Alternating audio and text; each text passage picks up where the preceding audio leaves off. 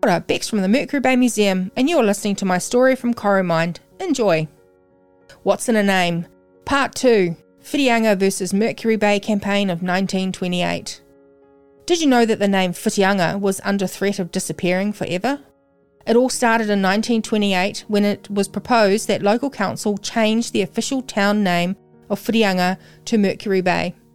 There were several petitions to officially change the name, but these were all defeated, and the Coromind County Council left the official town name as Whitianga.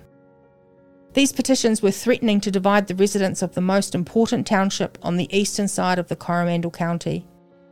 In late 1928, Councillor Charles Henry Marshman Simpson of the Kuatunu riding requested the name Whitianga be dropped and that the township and post office officially and solely be known as Mercury Bay. The debate was very emotive, and Councillor William Lee from the Whitianga riding found himself again in strong opposition to the name change and to the potential loss of the town's identity that he had successfully defeated in previous proposals. Councillor Simpson was determined to beat it this time and brought all the big guns to the council meeting to argue that previous motions be rescinded. He introduced his delegation, Mr. T.H. Lyon, Mr. N.A. Wells, Mr. E.C. Chadburn, and Mr. G.N. Steele. It was stated by members of this group that the dual names of the district caused a great inconvenience. The postal department only recognised the name Whitianga, but the business people only recognised Mercury Bay, which according to them is known all over the world as a tourist resort and famous for big game fishing. Mr. Wells said it seemed foolish to try to get the place known as Whitianga when it is usually referred to as Mercury Bay. Mr. Lyon went further to say that Councillor Lee was the only opponent to dropping the Māori name.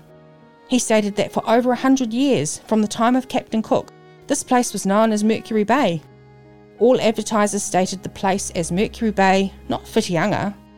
He went further to say, as business people, people of common sense, can we be satisfied to carry on this dual name? A poll which was conducted by the Thames Printing Company Limited was also presented. This poll had resulted in an overwhelming majority in favour of changing the name. 116 votes for Mercury Bay and 15 for Whitianga. However, Councillor Lee argued that the poll was not conducted well and was worthless in evidence. Following on from these arguments, the council refuted the results of the poll and once again declined the motion to change the name. However, that poll made its way to the subcommittee of the Geographic Board in Wellington. They were told the poll was taken correctly, and based on these results, a resolution was requested to change the official town name to Mercury Bay. This motion was added to the agenda of the next full meeting of the Geographic Board. Prior to that meeting, the issue was presented to the Historical Section of New Zealand Science Congress. Their finding was that names that were entered into the official records could not be lightly tampered with, especially if they commemorated historical fact. At the Geographic Board meeting, representatives from Ngāti Hei and the people of Hauraki presented their concerns and asked that the historic and ancestral place name of Whitianga not be displaced. But the decision was made that based on the evidence of the poll, the residents so desired the change, and so that is decisive.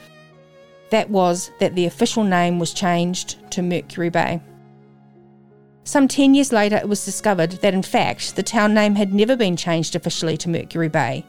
There was nothing entered to gazette the change under the Designation of Districts Act following the Geographic Board's decision in 1929. Based on this, the Geographic Board rescinded the motion made, and therefore the name now reverted to Whitianga. Nearly 100 years on, we are seeing the historical and ancestral place names of Aotearoa being referred to once again, bringing the tradition of identity and connection to land and people back. I'm Becs, and you've just listened to my story from Coromind. Thanks for tuning in.